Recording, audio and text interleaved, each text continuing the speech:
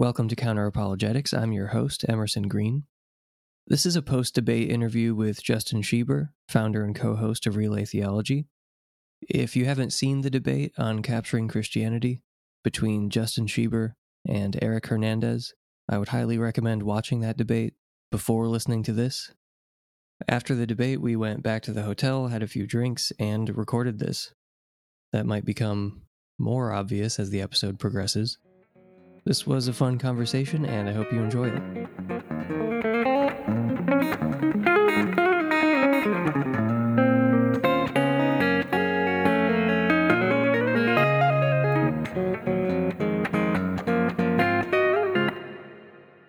We're here with Justin Schieber, Real Atheology After Dark. Hi, guys. This is right after the debate, the undisputed champion of the debate against Eric Hernandez, teen pop sensation Justin Schieber. Deep cut. Yeah. For those who don't know, that's how he was introduced on Reasonable Doubts. When was that podcast even on the air, so to speak? They were on for a number of years before I joined the wagon party. Yeah, and Justin Bieber was a teen back then, so that's how you know it's old. Right. Yeah, he had far less tattoos. He had far less tattoos, and he wasn't a Christian apologist back then.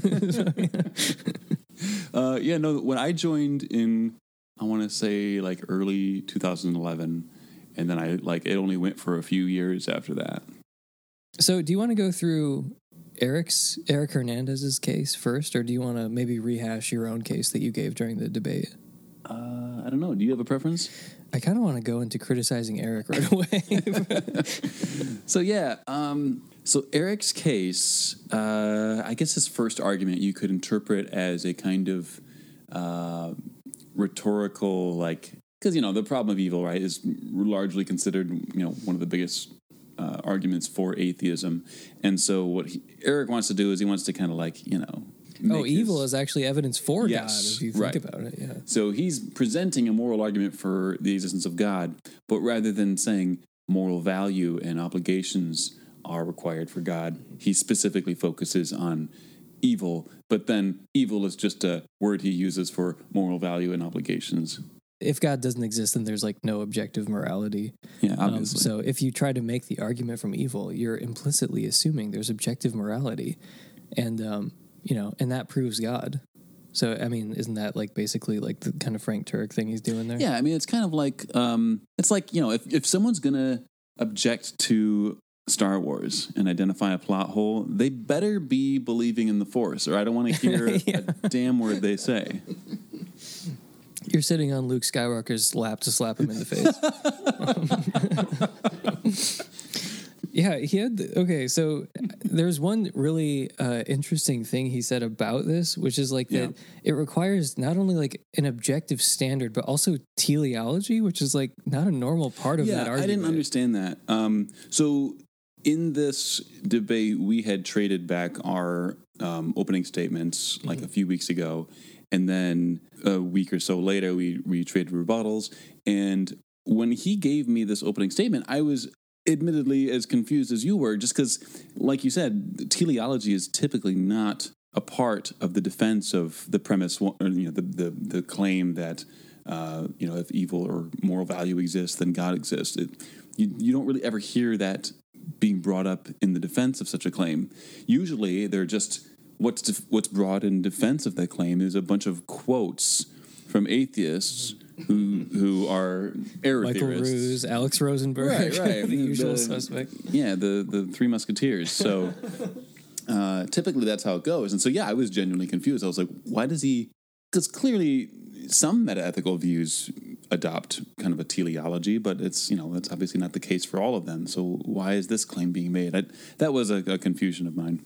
The problem... I guess we'll just briefly go through the moral argument, even though I feel like Shelley Kagan, that debate with William Lane Craig, that is one of the rare debates where it's Craig unambiguously lost that debate, because Craig, this is an unpopular opinion for an atheist, but Craig usually wins his debates. He's a really good debater. It's only denied by those suppressing the truth, I think. Yeah, resistant non-believers, I would say. Yeah, in Craig.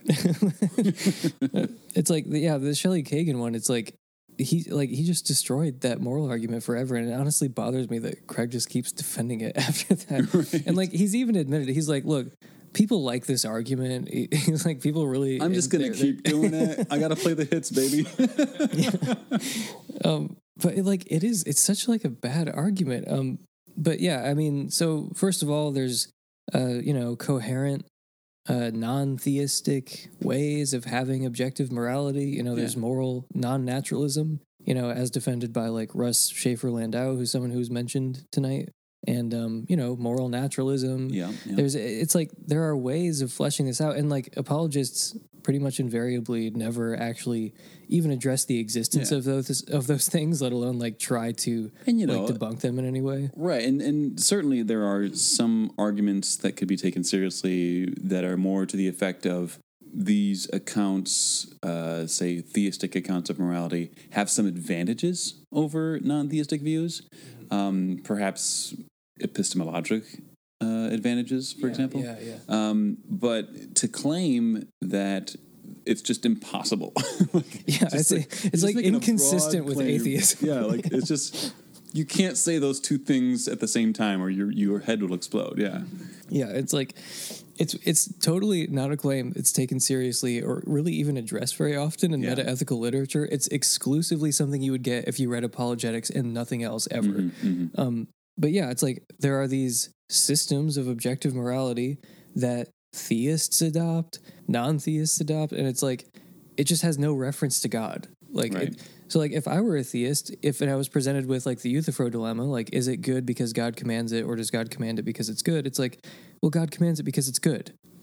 The end. And it's just like, oh, well, wait a minute, doesn't that mean he's superfluous? I'm like, yes. Okay, like what do you want from me? Like he also doesn't command that 2 and 2 equal 4. Like there are just certain necessary truths that he doesn't have anything to do with. Like you were alluding to, maybe there's an argument about like the epistemic connection, like maybe the fact that our moral intuitions happen to track moral truth, like maybe that can be utilized in an argument for God, like Dustin Crummett and Philip Swenson's argument for moral knowledge. But that's like totally separate from like the argument that Eric made, where it's like you just can't have right and wrong in any kind of like this. So I mean, the first problem is that there are these totally intelligible, well-subscribed metaethical systems that say that morality is objective and taken very seriously by metaethical philosophers. Like it's just when your argument relies on the logical impossibility of certain views that exist, then that's perhaps a time to revisit your case. But there's another point that you harped on about, the moral argument a bit, which is just like, it's not at all obvious that God gets you to objective morality. So first of all, there are non-theistic ways of talking about objective morality that are accepted by plenty of theists, by the way. It's not even like, oh, it's just an ad hoc thing made up by atheists or something. But anyway, it's like, it's not even obvious that God gets you objective morality, even though it's often just kind of assumed that like, oh, well, obviously if there's God, there's objective morality. But you just kind of straightforwardly said, hey, if these morals are based on a subject, like a person, then that's subjectivism. Like that's just a weird form of subjectivism. And I wasn't really satisfied with the responses to this that I heard. I wasn't. So the core of his claim there is one, teleology, right, which we've discussed. It's not really something it's not even the typical defense employed for this premise. Yeah, and the other, he says that the authority of morality and the prescriptivity, that these are the features that require or presuppose his particular view of God and morality. And so, I mentioned, Mackey's point about how, you can only really say that someone is obligated to obey another person about X only if there's a general obligation that you need to obey that person about that. And so essentially there's no non-circular way to say that our obligations are going to be grounded in God's saying that we need to do something. You can just ask, like, but why should I obey God? Right. Like there has to be some fact, like some abstract fact that just says, you should always obey God. That God's commands are irreducibly normative. Well, there's some irreducibly normative truth that you should obey God. Right. Or something. There was one question during the Q&A that I thought was kind of interesting, where the guy said, well, look, you're saying that divine command theory is a form of subjectivism because it's based on a subject. Like it sort of comes from a subject. Mm-hmm. So wouldn't that kind of imply that everything is subjective and there's no objective reality for a theist on any subject because we think everything comes from God? God created everything. Right. And, I feel like those are different kinds of relations that he's trying to unpack there. But what he ended up saying is that, like, God, well, I guess I don't, you know what, Emerson, I don't know what he was saying. Well, I feel like he was using subjective in like a way that like meta ethics philosophers wouldn't care about. Like subjectivism is not really the view that like, it somehow involves subjects. Mm-hmm. Like that's not what subjectivism means in meta ethics. It's like a very specific kind of relation where it's like, so right and wrong constitutively depend on subjects, where it's like what it means for something to be right or wrong just is like the approval or disapproval of subjects. Right. And like that's a very specific way of grounding right and wrong. And it's not just like any old relation to a subject means that it's subjective in the relevant sense, in the relevant meta-ethical sense. So, you pointed out like, well, this table is like independent of God, I think. Like, even if God is causally prior to it, perhaps. Yeah, maybe God created all this stuff, but like it wasn't really a bad question. It just relied on this kind of overly expansive idea of what subjective means. Yeah. And it's like, no, subjectivism in meta-ethics, it's this very specific kind of thing. Constitutive dependence, where what it is for something to be right or wrong is just approval or disapproval of subjects. And so when I interpreted him as saying that like reality constitutively depends upon God's nature, it makes no sense. I was like, okay, is this idealism that he's asking about? Because it seemed to be like that was what he was moving toward, but I don't know. It was a little unclear. Okay, so the moral argument. First of all, there are ways to get objective morality as an atheist. Second of all, it's not obvious that God gets you objective morality because it's just a weird form of subjectivism. And then also just this point about teleology was so weird to me, like this added thing. John Buck, our producer over there, actually asked an interesting question where he was like, "Hey, John, turn up my headphones." Jamie, can you look this up for me real quick? He was like, couldn't you be like Aristotle? Because like Eric made explicit reference to final causes. Be Aristotle. Can I be Don't Aristotle? even think about it. Because Eric's talking about final causes, and then John was like, well, couldn't you just conceptualize final causes the way the guy who coined that term did, which is like, there are final causes, but they didn't like come from God in the way that you're talking about. Because Aristotle believed in God or gods and also believed in teleology, but didn't think of it the way that like contemporary theists think about it, where God is like giving things teleology in the way that Eric was implying. Right. And it's like, Aristotle himself believed in teleology and God and didn't think that teleology came from God in the way that you did. So like, so you talked about natural teleology, like as it's believed by Thomas Nagel or something. Like, so what's wrong with that? And then I don't think Eric knew what you were talking about. And he just kind of like deflected a little bit and then like sort of came back to it. And my own opinion is just that he didn't know what you were talking about. Yeah.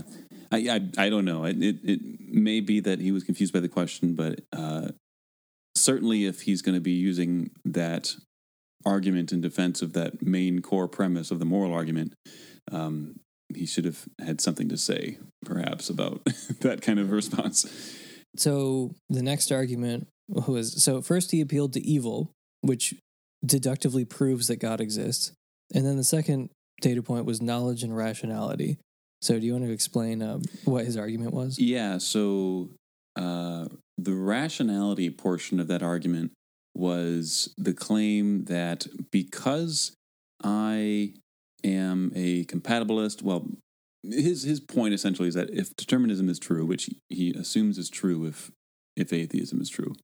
If determinism is true, then it follows that any decision, belief, any possible cognizing of any sort is determined and cannot thereby be rational.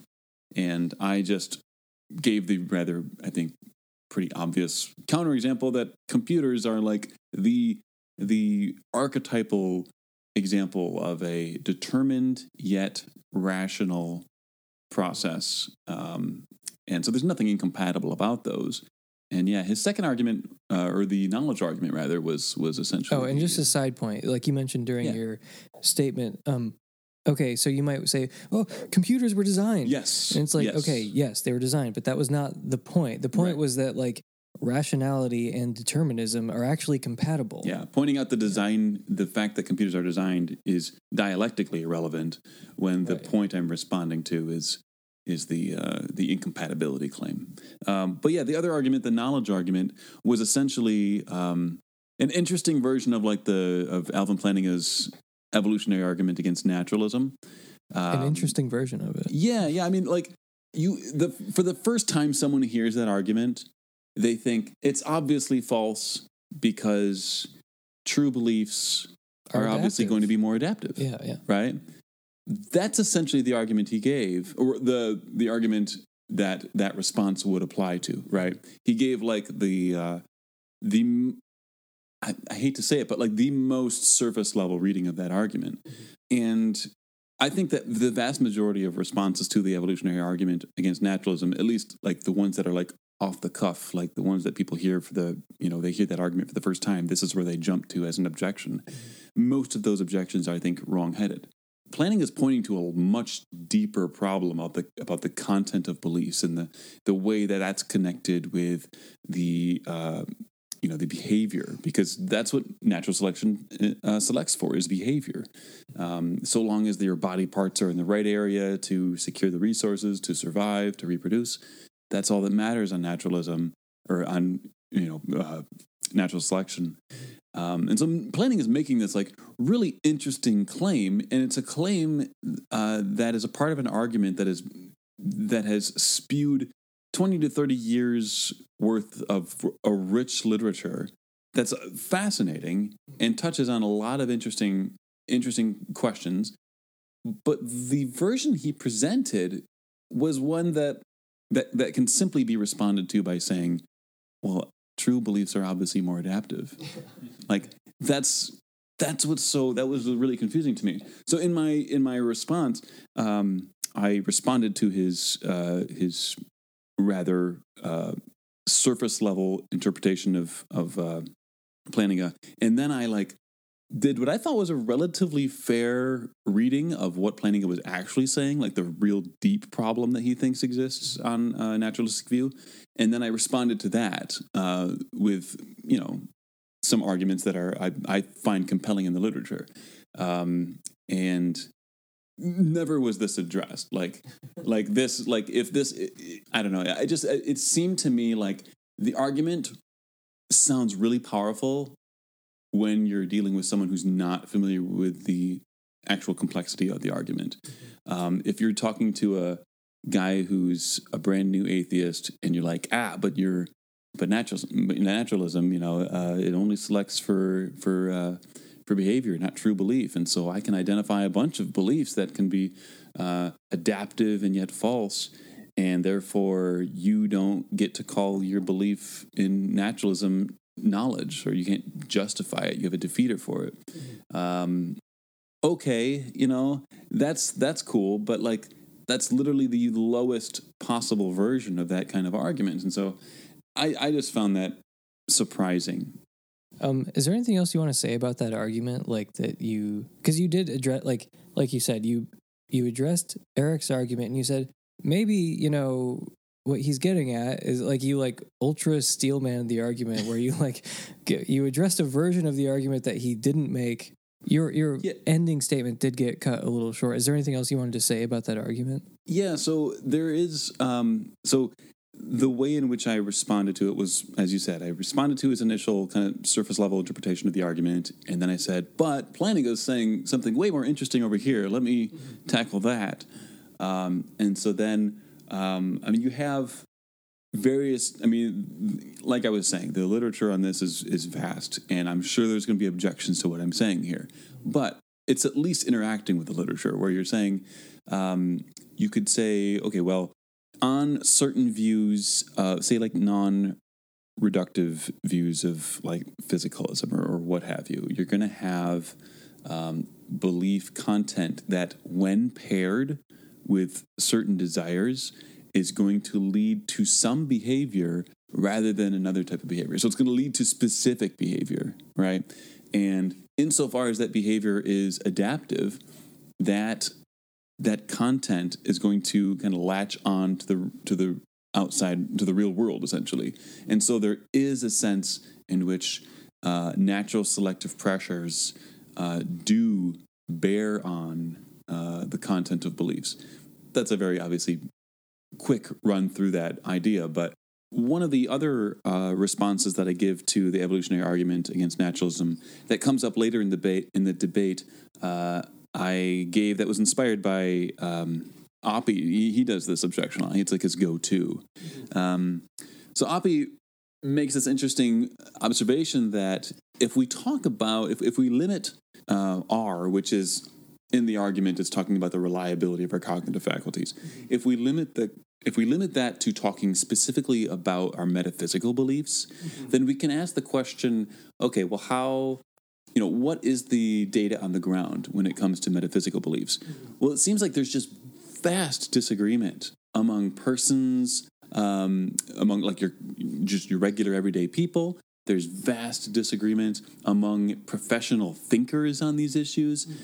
So Oppie says that, hey, look, at least with regard to our metaphysical beliefs, it's quite obvious that R is low, that the reliability of our cognitive faculties to produce true metaphysical beliefs is actually going to be pretty low. So when we establish that empirical claim, then he's going to say, okay, well, the probability of R is low. The vast majority of our supernatural beliefs or metaphysical beliefs held by most people that have ever lived are false. But then you can say, okay, well, what's the probability of reliability of those metaphysical beliefs and in conjunction with theism? Well, that's going to necessarily be either equal to or less, right? Because you're adding a claim to the initial R, right? So you're saying R in theism, we've already said R is low, so R in theism is going to be low. It's going to be equal to or lower than that original R.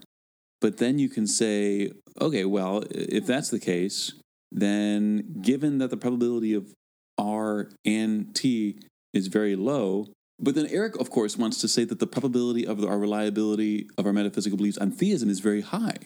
And if we do that, then it follows that the probability of theism is very low, if that makes sense. So you kind of start with that empirical claim, you join it with theism. It cannot be more probable than the already low empirical claim. And then when you take the fact that Eric wants to presumably argue that the probability of our reliable metaphysical beliefs is high on theism, then it follows necessarily that the probability of theism is very low. So that's Oppie's kind of go-to objection to the evolutionary argument against naturalism. Yeah, I also wonder if there's like an understated evidence point to be made there, where it's like, oh, well, under theism, you might say, well, we have these, reliable faculties. We do in fact have reliable faculties. We do in fact have knowledge. And you say like, okay, well, let's look at our metaphysical beliefs. Like, if theism were true, would you really expect us to be as unreliable as we are? Yes, exactly, exactly. There's some general fact of like, oh, we have knowledge. We have, like we're not totally like we are tracking the truth. And you say like, but we're subject to cognitive biases. We like make all these mistakes. There are all these problems with our faculties, and it's like, why would you expect that on theism? And you go back to the fall, right? Eric's going to posit the fall here. And he's going to talk about the noetic effects of sin, right? As Plantinga does. But the noetic effects of sin is just a vague concept that says like, okay, well, it affects all parts of the person, and so it's going to affect your cognitive capacities as well. But that doesn't really give us any predictive claim about how those are going to consistently fail and how they are going to be reliable, right? Like, there's clear distinctions to be made here, and it seems as though the kind of explanations that a natural selection kind of explanation, an evolutionary explanation for the kinds of beliefs we would expect, is going to be far more satisfying because it's actually going to have some predictive value here. It's a predictive power with regard to the ways in which we consistently fail versus the ways that we are generally reliable, right? We would expect that we're going to be generally reliable when it comes to medium-sized objects that we can interact with all day long. But metaphysical beliefs, of course, why would we expect we would be reliable on that? On theism, you'd expect our metaphysical beliefs to be very powerful. In fact, those are more important than the everyday middle-sized objects belief. Yeah, no, that's such a good point. Like, there can be, like, we can get a story from, like, evolutionary psychology of, like, okay, we seem to be very reliable in this area where it seems to have some adaptive value, and we seem to be very unreliable in this other area that doesn't have adaptive value. Yeah. But if you're if you're explaining it evolutionarily, that makes perfect sense. But if you're explaining it through the noetic effects of sin, through the fall, then it's like a broad, why undifferentiated claim that makes no real content to it. No, yeah, and it's like, it also wouldn't lead you to expect reliability and unreliability to track very specifically with the predictions of evolutionary biology. It's like, that's a huge coincidence. Yeah. Like, no, it should be affecting everything across the board, right? Right. Yeah, that's a good point.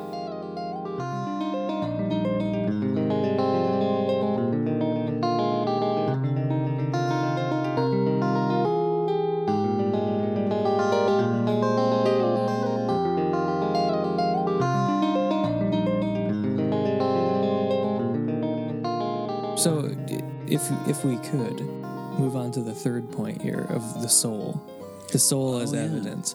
So, as you may imagine, this is the part that made me the most frustrated.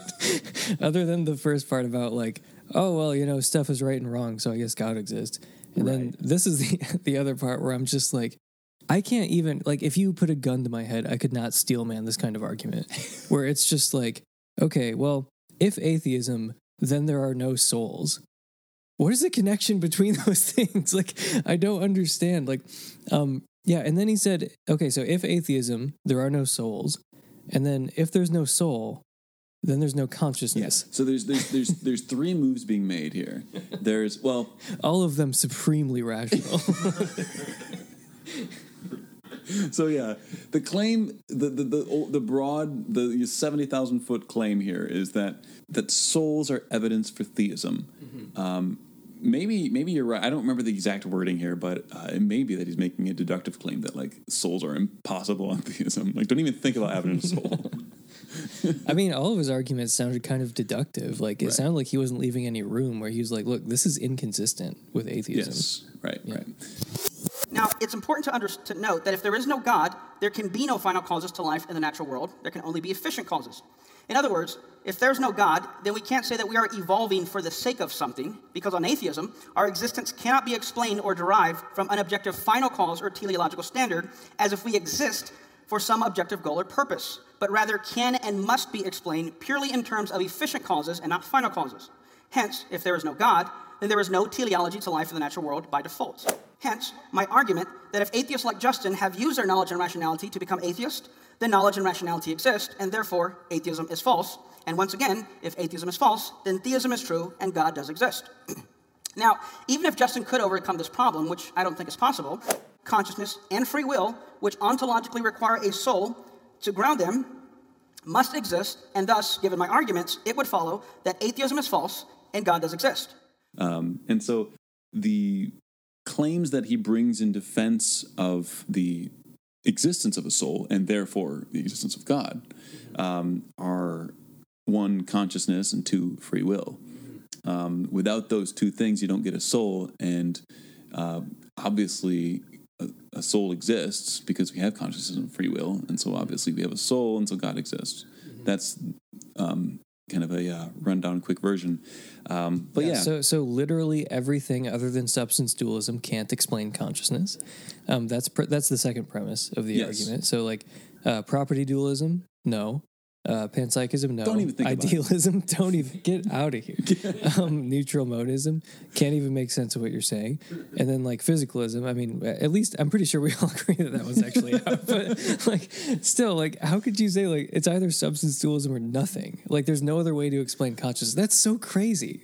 Like, there are other ways to explain consciousness other than substance dualism. His Etsy store, it just says like substance dualism or GTFO. Or GTFO, yeah. So yeah, I'm looking askance at the second premise, but also just the first premise was, it just strikes me as so obviously wrong. Of like, well, if God doesn't exist, then there are no souls. It's like, well, what is substance dualism? It's the idea that there's a physical world on the one hand, and then there's like a mental realm, mental substance. And then when the physical conditions are right, then the physical can interact with the mental, and the mental can make a difference to the physical. So it's like, the one makes a difference to the other, and conversely. And then on the other hand, we have God doesn't exist. I don't see the connection between these two things. I really don't. But apparently, I mean, like, I'm constantly told that there's some kind of connection between these things. But I really don't see why it couldn't be the case that God doesn't exist and there's a physical world and a mental world, and these things make a difference to each other. I fail to see the contradiction, but he says these are inconsistent. They're like logically inconsistent. Like, if atheism, then there are no souls.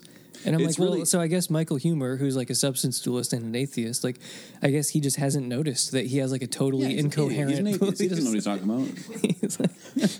He has a totally incoherent worldview, and he hasn't noticed it yet. So I hope that he sees the light someday about this. And then on top of that, it's like, oh, by the way, souls are the only way to explain consciousness. Yeah, that seemed, that was weird. There were obviously every step along the way of that argument had some severe problems with it, but I took it as a challenge to like give a plausible account of consciousness, give a plausible account of free will, and so I just defended a general like reasons responsive compatibilism, source compatibilism, and then I defended the kind of just a general one of the family members of Russellian monism or something. Like, these are just views that I find particularly plausible, and he just kept on saying, well, you shouldn't be that way, or something to that effect. I mean, I'm obviously that's not exactly what he said, but like, it kept on being something to the effect of, I don't know.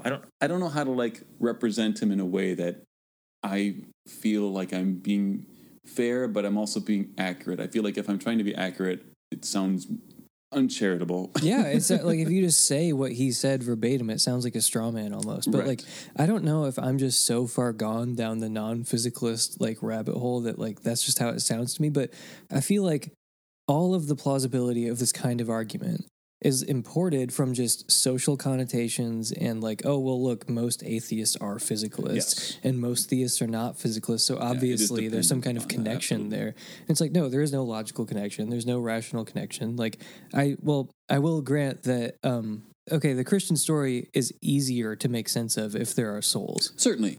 But like, there's no reason atheists couldn't believe in souls. Yeah, and there are plenty of Christians who aren't substance dualists. Yeah, the probability of souls given Christianity seems high.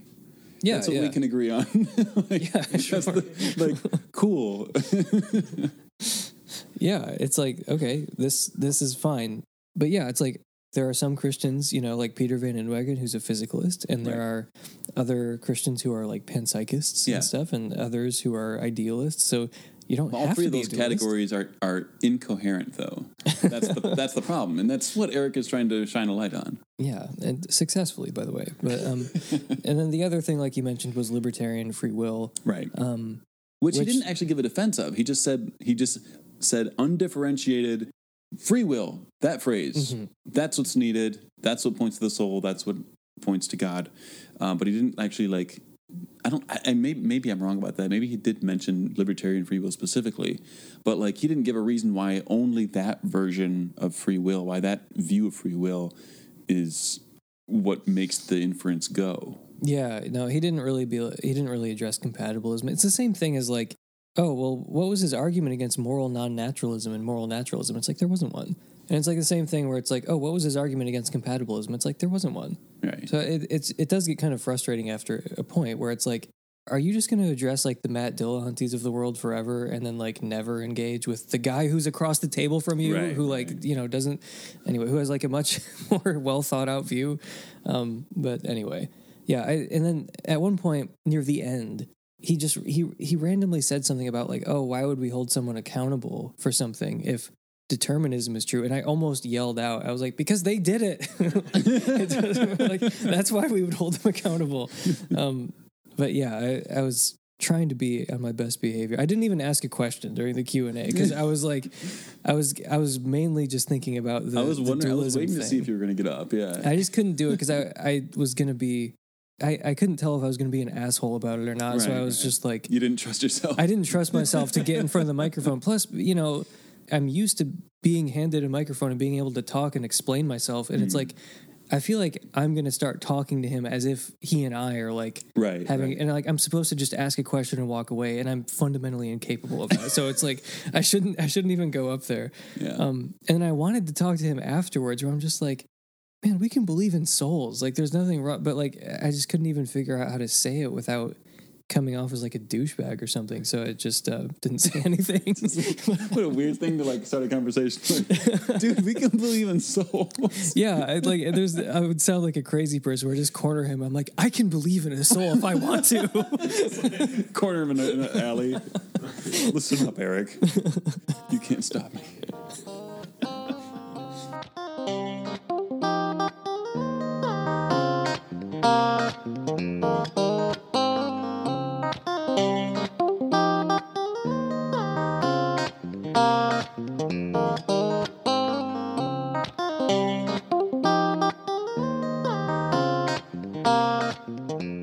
Eric began his rebuttal and also ended it, by the way. It was like a bullet point where he was like, oh, Justin basically conceded my arguments by not addressing them in his opening statement, which would be a total violation of like basic debate etiquette if you actually like responded to his opening statement in your opening statement.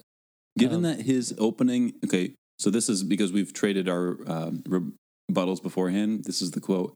Given that his opening has implicitly conceded my arguments, we can once again conclude that therefore atheism is false, theism is true, and God must exist. Is that at the beginning of the rebuttal? That's the or at the beginning of end? the rebuttal. If you go to the end, he also has a slide where it's like up, where he's like, he implicitly conceded my arguments in his opening. Well, so what this is a result of, though, isn't debate etiquette in the sense of like saying, you didn't respond to all my objections at the time that you were supposed to be doing something else. Rather, it's the result of his misinterpretation of the definition of naturalism, right? Because he's going to say, oh, Justin is a pure physicalist. And so all of these things, he's just conceded. So that's, I think, what's going on there. It was so funny where he's like, well, this definition of naturalism clearly implies physicalism. It's like that guy who gave that definition and then the other guy who read it off, neither of them are physicalists. Yeah. So like maybe you're going wrong somewhere. Yeah, no, it's that was admittedly one of the more confusing aspects of this exchange for me. We had began talking about this event months ago. And I was explicit about how I am a non-naturalist about ethics, about metaethics, and that I am one of the family members of Russellian monism. I don't know which, but something like that. Apparently, the most confusing concept in history, based on the response. Yeah, and so my point, why I was so, admittedly, I was a bit frustrated by this. Because I made those clear off the bat, that when I gave him my opening statement, how could he have interpreted that as a way of saying, oh, everything he has said to me about his views is false, and he's actually just a radical physicalist? Like, like, shouldn't your, like, okay, if we grant that the that the definition yields two possible interpretations, shouldn't you have considered what I've told you so far when you decide which one to take? And so, yeah, when the rebuttal came out this way, when I received this, I was pretty frustrated by it. The part that he honed in on from the Luke Roloff's definition of naturalism, which listeners will know from my critically acclaimed episode about naturalism, is that, there's this one basic type of stuff, and it like obeys these laws that we can discover through science. Yeah. And he was like, "Oh, one basic type of stuff, you say?" You mean physical stuff? Well, obviously, physical is what you mean by this, and it's just like, again, the guy who wrote that is not a physicalist, and the guy who's reading it to you now, not a physicalist. Yeah, but it's like one you, basic, like he told you specifically, but it's like one basic type of stuff.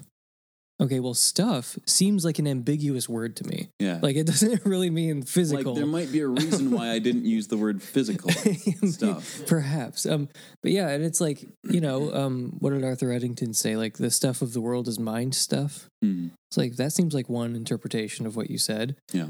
There's also this other interpretation, like you mentioned, like maybe the world is made of fundamentally proto-phenomenal stuff, and when you put it together in the right way, you get phenomenal stuff. And then this is described by physics in terms of structure and behavior and relations and so on. The aspect that physics sees is the quote-unquote physical, in the sense of like the billiard ball's view of science, right? This isn't really a criticism, but I feel like in a debate setting, it can be helpful to reference Stephen Hawking just like as a name, where it's like, this view I'm describing is what Stephen Hawking said when he, and then, like, you like read this quote and it's like, I don't know. I feel like people are more willing to accept stuff that they might not get right away or that sounds weird if they're like, "Oh, this is physics." And it's just like, "Oh, physics. Now I can like actually pay attention." And because if it's just philosophy, then they're like, "I don't get it. This is weird." Yeah, no, it was interesting because like when this first came out and when this first the conversation first began with us, like over email. And he's asking about my view of like Russellian monism and stuff, and I like went back and forth with him on this, and I'm like trying to explain, hey, look, it's about it involves this thing called structuralism about physics, that there's an aspect to the fundamental that we're blind to, essentially, in that we can infer it plausibly from the fact that it seems obvious that consciousness exists.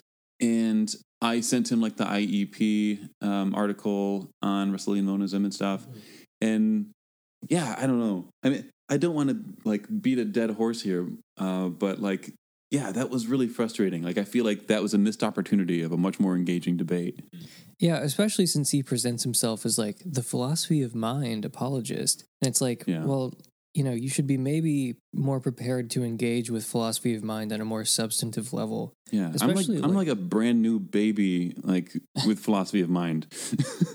But like, yeah, I don't go around advertising that I'm a philosophy of mind guy. Yeah, I mean, I was fairly frustrated with that, where he was trying to learn from you. Like, he wanted you to like explain Russellian monism, and then he was just asking weird, malformed questions. Yeah. That was another thing that we talked about briefly after the debate, where it was like, some of the questions you got during the Q&A, not to skip ahead, but some of the questions Eric asked and some of the questions during the Q&A just seemed like badly formed questions, and you would try to interpret them charitably and then respond to them, and then they would just kind of restate the bad question. And it's like, can't you see I'm trying to answer that? Like, but but you were too nice to be like, that's a stupid question.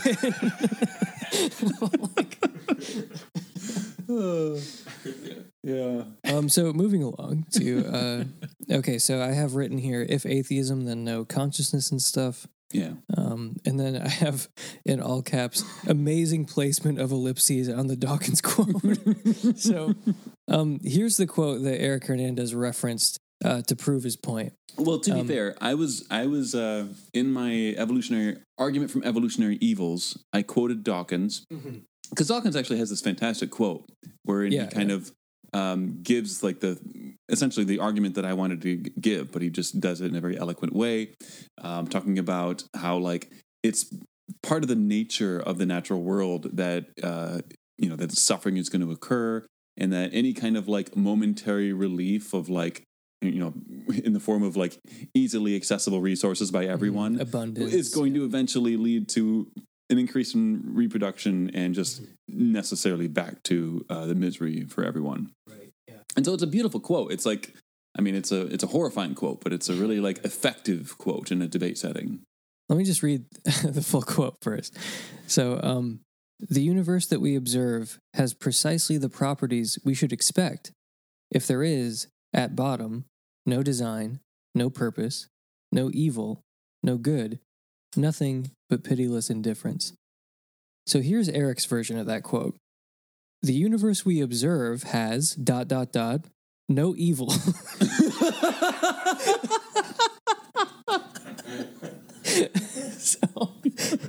Okay, that's a very slight exaggeration. It wasn't just okay. The universe we observe has ... no design, no purpose, no evil, and no good. So it's like it feels like slightly different points being made here. So Dawkins' actual point is basically just a statement of the hypothesis of indifference, where it's like, at bottom, kind of a crucial part there, the universe that we observe has precisely the properties we should expect. So the predictions here, if there's at bottom no design and no good and evil, like no, nothing but indifference to good and evil and all that stuff. He doesn't say there is no evil, there is no good. He just says like at bottom, there's nothing but indifference to all these things. Yeah.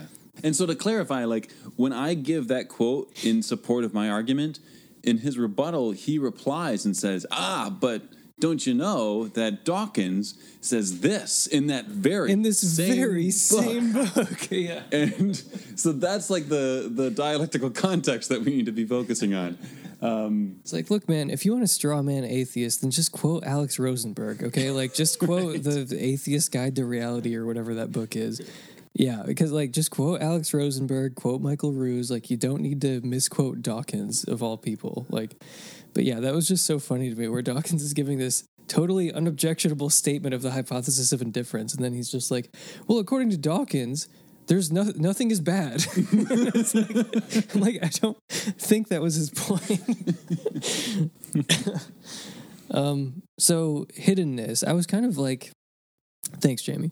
I was hoping that Jamie pulled up the quote from me there, but I was hoping there would be more dialogue on the hiddenness quote, because I thought you gave like a really compelling like presentation of the argument from hiddenness, where it's like, look, some of us lost our faith against our will, and which, by the way, is contrary to something that Eric said. Eric just randomly said something about that implied doxastic voluntarism, where he's like, well, imagine if Justin like used his libertarian free will to choose to see that my arguments were good. And I'm just like, that of all the things you could have said, like, you don't libertarianly choose to see arguments as valid and sound. Were you like being funny, or did he actually say that? No, he did. Okay, I made a note somewhere where he said something like, like, what if Justin chooses to believe that I won, or something like that. Like, it was a throwaway comment during, I think, maybe his opening. Sure. Based on the placement of my notes here, but yeah. But anyway, it sounded like he just very casually said something that implied voluntarism. So, and in fact, that was the voluntarism thing. So you remember back to the argument from rationality, where he says, that if something is determined, it cannot also be rational.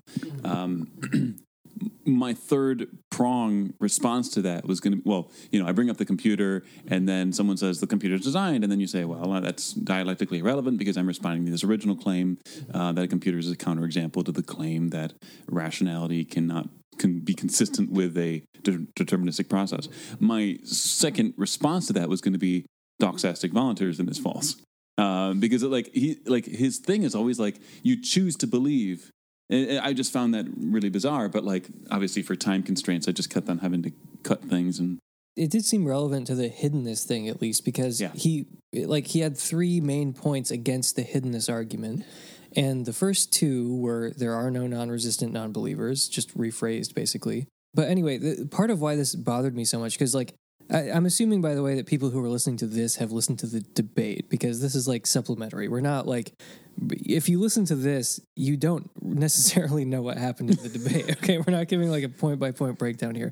But like, he talked about things in a way that implied, whether he meant to or not, that basically there are no people who lost their faith against their will, who were open to a relationship, and then they found themselves like not believing. Mm-hmm. Yeah, it was less than clear. There were three broad responses to hiddenness in his rebuttal, and the first one was that like if they believed, they wouldn't want a relationship with God, which is just saying, okay, some people are resistant, right? But the argument accounts for that, right? It says that there's no obligation on God's part to reveal himself to persons who have no interest in being in a relationship with him.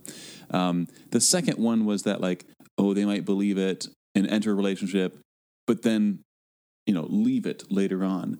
And that, I think, my response to that is going to be something to the effect of it's a low view of the divine if you think that like God is going to let someone go at the end of the day. A parent does not deal with their rebellious child by dropping him off at the footsteps of the fire station and driving off in the middle of the night. Like the parent like recognizes their child's immaturity and will move along with it in a way that kind of shepherds them back into a proper understanding of the parent-child relationship, in a way that is freedom preserving. You don't remember that part of the prodigal son story where the prodigal son stopped believing in his father for a while? Yeah, but it does feel kind of like, most of his response was kind of like, it relied a little bit on the idea that like most atheists are totally resistant. And like, that's kind of why he brought up the Nagel quote too. But yeah, I just thought your presentation was very compelling. And I do also love that Schellenberg quote where it's like, there's this light that's always on. Yeah. Yeah. You probably know it better than I do. Yeah. It's, the presence of God will be for them like a light, however much the degree of its brightness may fluctuate, remains on unless they close their eyes. Yeah, it's a beautiful quote. I always like, whenever I use the hiddenness argument, that's always an essential quote for that. Yeah. And you also mentioned this quote with John or Joan. Yes. Who, which I fucked up. It was honestly good that you started over because it's a very powerful quote. But, exactly, yeah. But yeah, it's just like, if it's not their fault, then it's God's fault. And it's just like, God is like preventing certain people. Like he's preventing Paul Draper from having a relationship with him. God is loving John or Joan perfectly if he is, in fact, preventing John or Joan from entering a relationship with him. He's preventing them because they're non-resistant non-believers. They're just doing their thing. He's the one who's like responsible. Like he's literally preventing Schellenberg and preventing Draper from like having a relationship with him.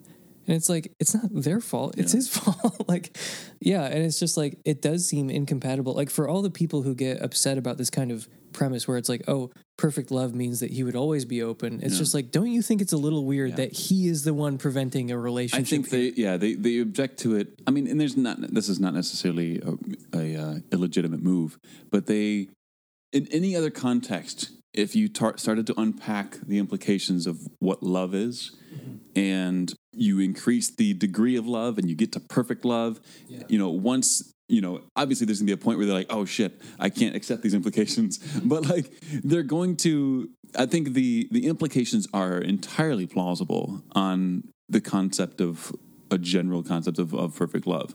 And so, I think that if they believe in God, obviously they have to object to something, and so they're going to do that. But I feel like it's not motivated by a proper understanding of love.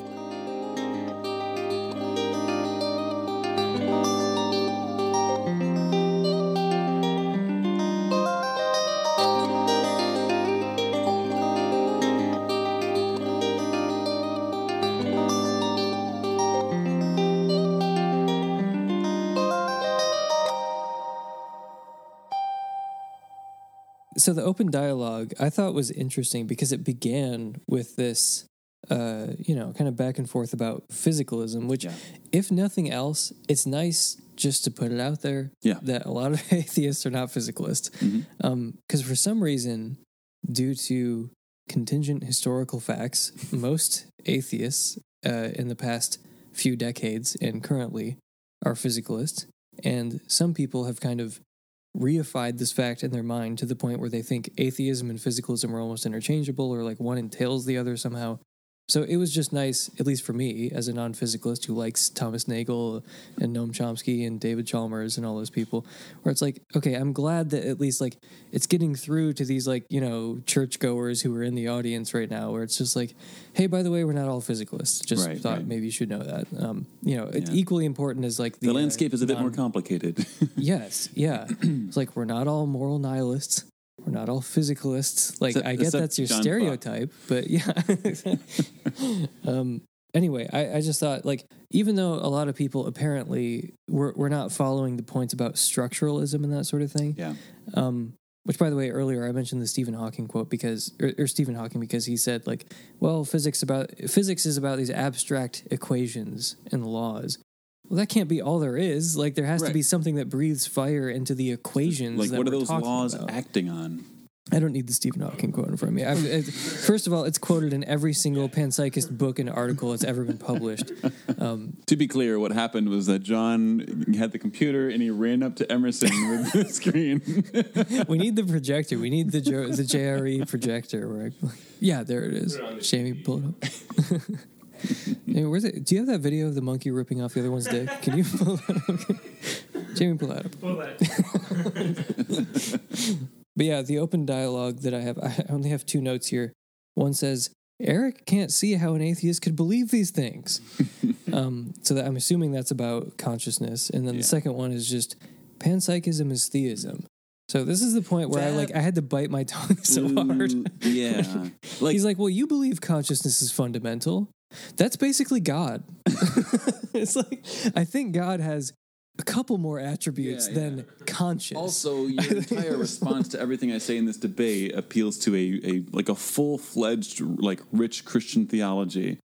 But so if you're a panpsychist, which, I mean, like, you kept saying, like, I'm kind of agnostic about this. I'm some kind of Russellian monist, which is compatible with the thing that you keep referencing, which is panpsychism. Yeah. But like maybe I don't think like reality is at base conscious. Like that's also compatible with the view that I'm outlining. Mm-hmm. He's like, okay, so you think consciousness is fundamental, and you're like, maybe. Like I don't know why. Like you said it like 5 times. Right, I'm like, dude, he's not affirming that view. He's just saying that it's compatible with the broader view that he's describing. Mm-hmm. And he's like, okay, well, you know, if you think consciousness is fundamental, then like why wouldn't you just be a Christian? And then like the whole audience is like, ah, and then starts like applauding and stuff. And I'm like, I will my God.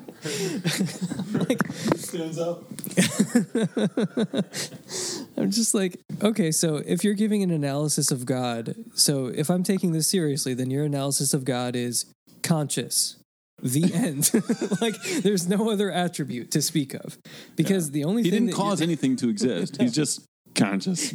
Conscious. It's just like, okay, so... And he's not even, like, a person. There's just consciousness involved in fundamental reality. That's all God is, apparently. It's not one person from whom... Like, where all reality comes from. It's not an omnipotent, omniscient, omnibenevolent person who's also omnipresent and, like, you know, cares about everyone. What I want to know is how this consciousness makes sense of souls, which obviously are evidence for panpsychism. There's a lot of really complicated, high-level reasoning going on here that I can scarcely follow. But yeah, just the panpsychism is theism thing. Like, I've kind of, you know, cheekily said before, like, oh, people act like the idea that consciousness is fundamental is very counterintuitive. But actually, most people believe consciousness is fundamental. Like, I've kind of said that before, but it's like, there are other divine attributes. And by the way, some theists don't even think that God should be characterized as a conscious being or a conscious person or whatever. But yeah, there was just that one, like, rhetorical point about, like, well, you're a panpsychist, even though you're not. And it's like, so you should be a Christian. And it was just, like, it was so annoying to me because it's like he has repeatedly said to you that he is not a panpsychist, just that it's consistent with his broader view. Mm-hmm. And secondly, you know, God involves more things than just being conscious. And he didn't say, oh, you should be a theist. He said, oh, you should be a Christian, which is even more far removed. I know. I thought that was funny, too. I was like, you know, like I said, the debate was supposed to be just theism, naturalism. Like, this claim would have been still quite implausible, but much less implausible than if he just said, Well, then why don't you just become a theist? Yeah, just be a theist. There's already okay, cool. I'll become a very non-standard version of theism. Yeah, no, there's a way to even make this purely rhetorical point that he was making in a way that wasn't so stupid. Like, he could have just been like, well, there are these people who think that consciousness is fundamental. It's a very traditional view called theism. Like, he could have made the same kind of rhetorical point without just being so wrong. He essentially said, oh, you're potentially a panpsychist? Well, why don't you just believe in the death and resurrection of our Savior?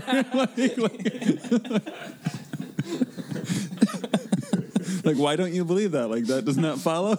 Yeah, and then everyone is just like, whoa! I'm like, God, I hate all the windows so exploded. All the beautiful alabaster windows were broken. That's the thing I learned today, by the way. Yeah. And just quick shout out to Lanier. Yeah, Lanier. Yeah, I don't know how it's pronounced. Theological Library. Beautiful place. Amazing place. It was so beautiful. Like, just walking around today, they have, okay, do I have this wrong? They have the jar that the Dead Sea Scrolls came out of? No. So they have it was not clear to me because a number of the things were just replicas. I looked at a jar today. Right. What was that jar? The jar was either a replica of one of the Dead Sea Scrolls jars from the caves of the Qumran community, or it was in fact a real jar of the Dead Sea Scrolls. I think that was a real jar, but it was a replica of the Dead Sea Scrolls. But what the director of the place told me was that it was a forgery level replica, and there were only like 7 of them in the world. I thought that was such a weird like brag. Like, we have a forgery level replica, and there are only we could probably get some money for this. We could probably fool some folks. Yeah, it was really cool. They had some like actual real handwriting of C.S. Lewis there, and like some old like writings of his where he's like scratching things out and like editing in real time. It was super cool to see. He asked me, I was spending a lot of time looking at those C.S. Lewis things under the glass case because it's like a 7-page. I feel like it was something under wartime. Do you remember the title of it? It was I don't. Something under wartime. I mean, it's been published in a few different places. It's a famous essay of his. It's an address he gave right at the beginning of World War II. And, but yeah, it was just so interesting to like see his handwriting and then see him like cross something out and like change it. Yeah. And that the actual published version is actually different from the one that we saw, like the draft that we saw. So it's just super cool for like textual archaeology almost. Yeah, that's what he mentioned. He's like, those people would go crazy for this because you can see what he originally wrote. And there'd be a line where he's like, no, I don't. And then he would cross it out, but you can still see what he wrote. And then he replaced it with something else. So it would just be really interesting to like reverse engineer that thought process of where he was like, that's not exactly right, but this is better. And also, just minor note, C.S. Lewis has very tiny handwriting. Yeah, he must have had weird. Like eagle eyes or something because like he was very small hands. he had very small hands or very very sharp eyes because he must have been like I can't remember when he was born, but I feel like it was in the 1800s, right? Yeah, probably late 1800s. So it's like he had much better eyesight than I have right now. Yeah, because that handwriting was very small. If he could read that, because I had to get my face like next to it to even read what he was saying. I'm like, think about standing on a podium in front of a bunch of people and you have that tiny little handwriting. Yeah, that's wild. I couldn't stop thinking about that. But anyway, it was just cool. Some of the like the artifacts they had there, and just the campus is like incredibly beautiful, and it's a private library, so they have all these eyes wide shut gates around the entire thing, but like we couldn't get in at first. It took us a while to even get inside of it. But there were like big fat rabbits hanging around like stray cats. Dude, those rabbits were unusually fuzzy. Those are the fuzziest rabbits I've ever seen in my life. But yeah, very friendly. We walked right up to the rabbit. There was one rabbit. Does anyone know that these rabbits are this fuzzy? Is anyone going to call anyone about this? Jesus. Someone call Richard Dawkins to analyze these rabbits. Yeah, so they're these very friendly, semi-domesticated rabbits that are like running. But we walked right up to them because it was so hot. They were just like trying to cool off, and like they didn't care. Yeah. I also got like about a foot away from a duck. that was just like kind of like sitting there, No, like dude, those are hiding my in the shade? socks. Those weren't real ducks. I took a picture of it. It was a real duck. I have to get to the bottom of this whole jar situation. Because I told my wife that I called her and said, I saw the jar that the Dead Sea Scrolls came out of. And she doesn't listen to my podcast, so she'll never find out if it's not true. But I do want to find out if that was a real thing. But also, like the Dead Sea Scrolls are like a collection of tiny scrolls that were found in like a handful of jars in a cave on the coast of the Dead Sea. There's like a bunch of caves, a bunch of scrolls. So like it would have been one jar. Maybe it had a Dead Sea Scroll in it, but it would have been of that community. Well, I hope it was one of the jars that was actually, it was a real jar. Yeah. No one can take it away from me today that I saw a jar.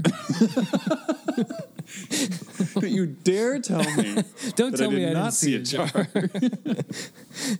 Am I supposed to read this article that you just pulled up about the Qumran Scrolls jar? Oh, yeah, this is what I saw today. I've never seen John jump so quickly over a bed with a laptop, dude. With an article about a jar. Okay, it's an authentic jar. Okay, it's an authentic Dead Sea Scrolls jar. So I saw the real thing today. So I did not mislead my wife. The other stuff. This is the actual writing, yeah. This is it. Yeah. Well, there you have it. The Qumran Scrolls jar, everybody. And then we also weren't allowed to take pictures of the replica of the Dead Sea Scroll that we looked at. Not professionally. Oh, yeah. He said, I wanted to mention, because I was like, can I take pictures of the C.S. Lewis thing? He's like, don't be good at it. He was like, they can't, he basically said, like, they have to be from far away, kind of. But he was also like, they can't be for profit. So I almost want to like just post the picture that I took of the C.S. Lewis letters to Patreon and then charge for this post. Like check the box that says charge for this post and just be like, fuck you.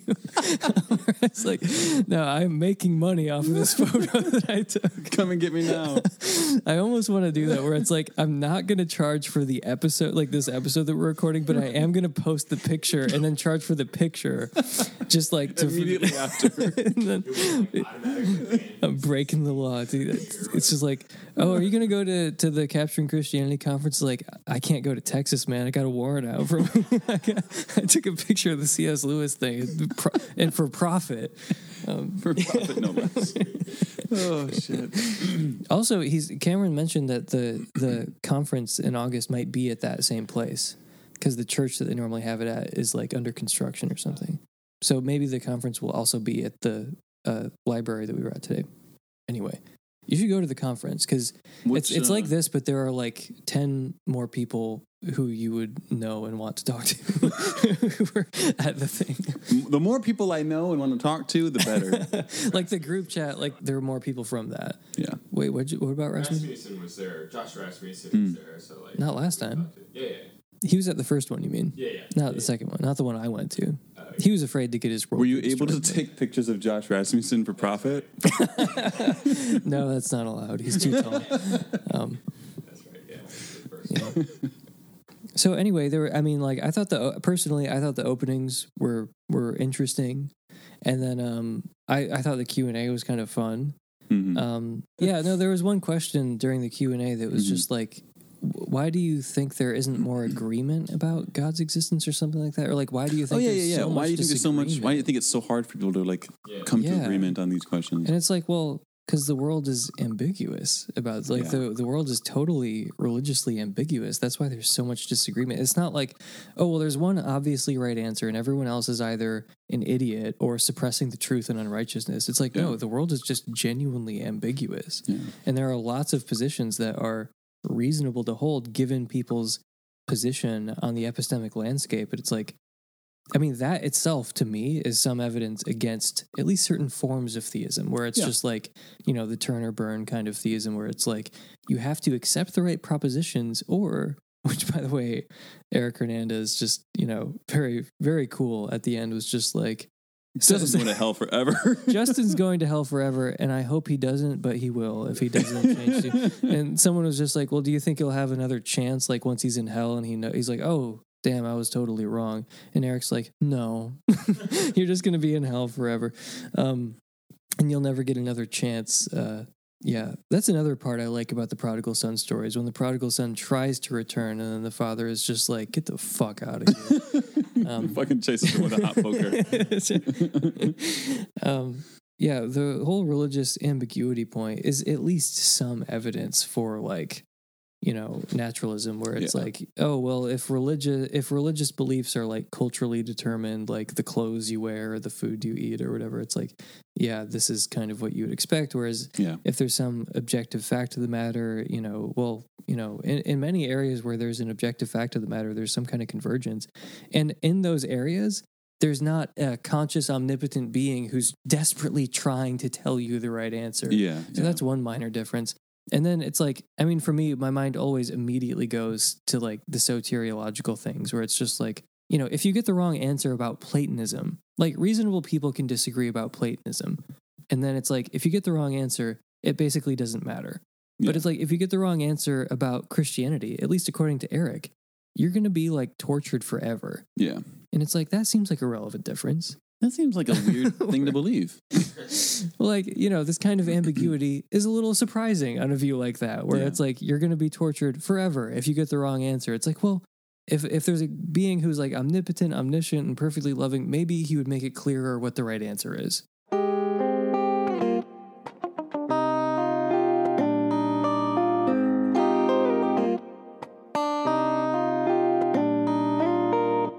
But yeah, I mean, we've kind of trekked through this debate and debunked theism. But, you kind of mentioned that you were hoping this debate would like help relay theology reach a bit of a wider audience than just philosophy of religion nerds like myself and John and... Well, yeah, I mean, I guess because it has been kind of not regularly releasing for a while, and so it was kind of like, wait, am I throwing my shit under the bus right now?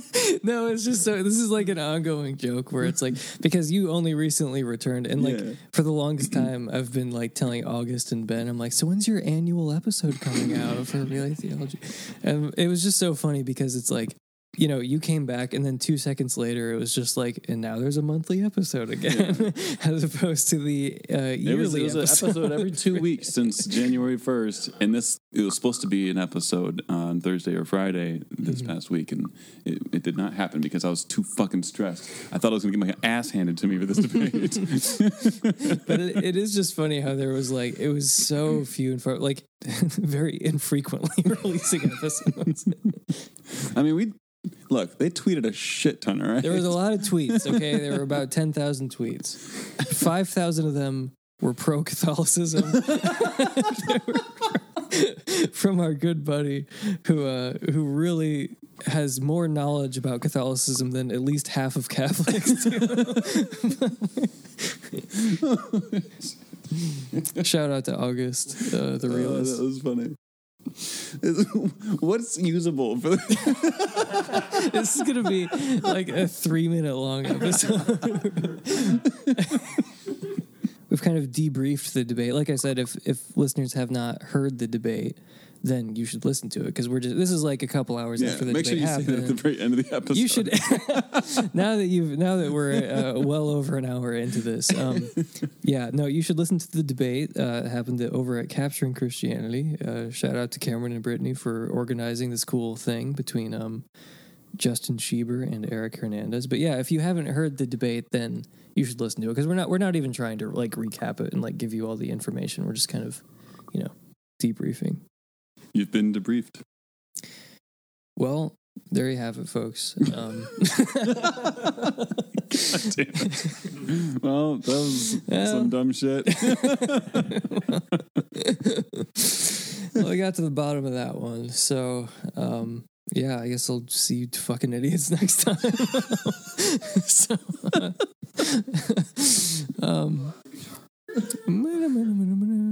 How do I end podcasts? And I've been. You've been like. I am no longer. Are you saying that I'm wrong? That I haven't been Emerson? I have in fact been Emerson Green. No one can take that away from me. Yeah. All right. Well, this has been Reasonable Doubts. We're back, baby. We're back. Dave has left. Dave has abandoned his 24 children. Luke is no longer teaching at the university. He's with his cats. Jeremy has decided that Buddhism is fake, and Justin is an Eric Hernandez style Christian now. So I'm taking the reins here at Reasonable Doubts. There hasn't been an episode in 8 Emerson's years. about to play the guitar. And this is Stranger Than Fiction. Yeah, so for the 4 listeners who also listen to Reasonable Doubts, this is really great for them. You know, like at least 8. I have been surprised by how few people know about Reasonable Doubts because it was a very popular podcast. And I feel like Early on, yeah. a lot of the people who listened to it have basically just moved on to other stuff in their life, you know? Yeah. And like the younger, including all of the hosts. Well, some of them just feel, for whatever reason, like they can't leave it.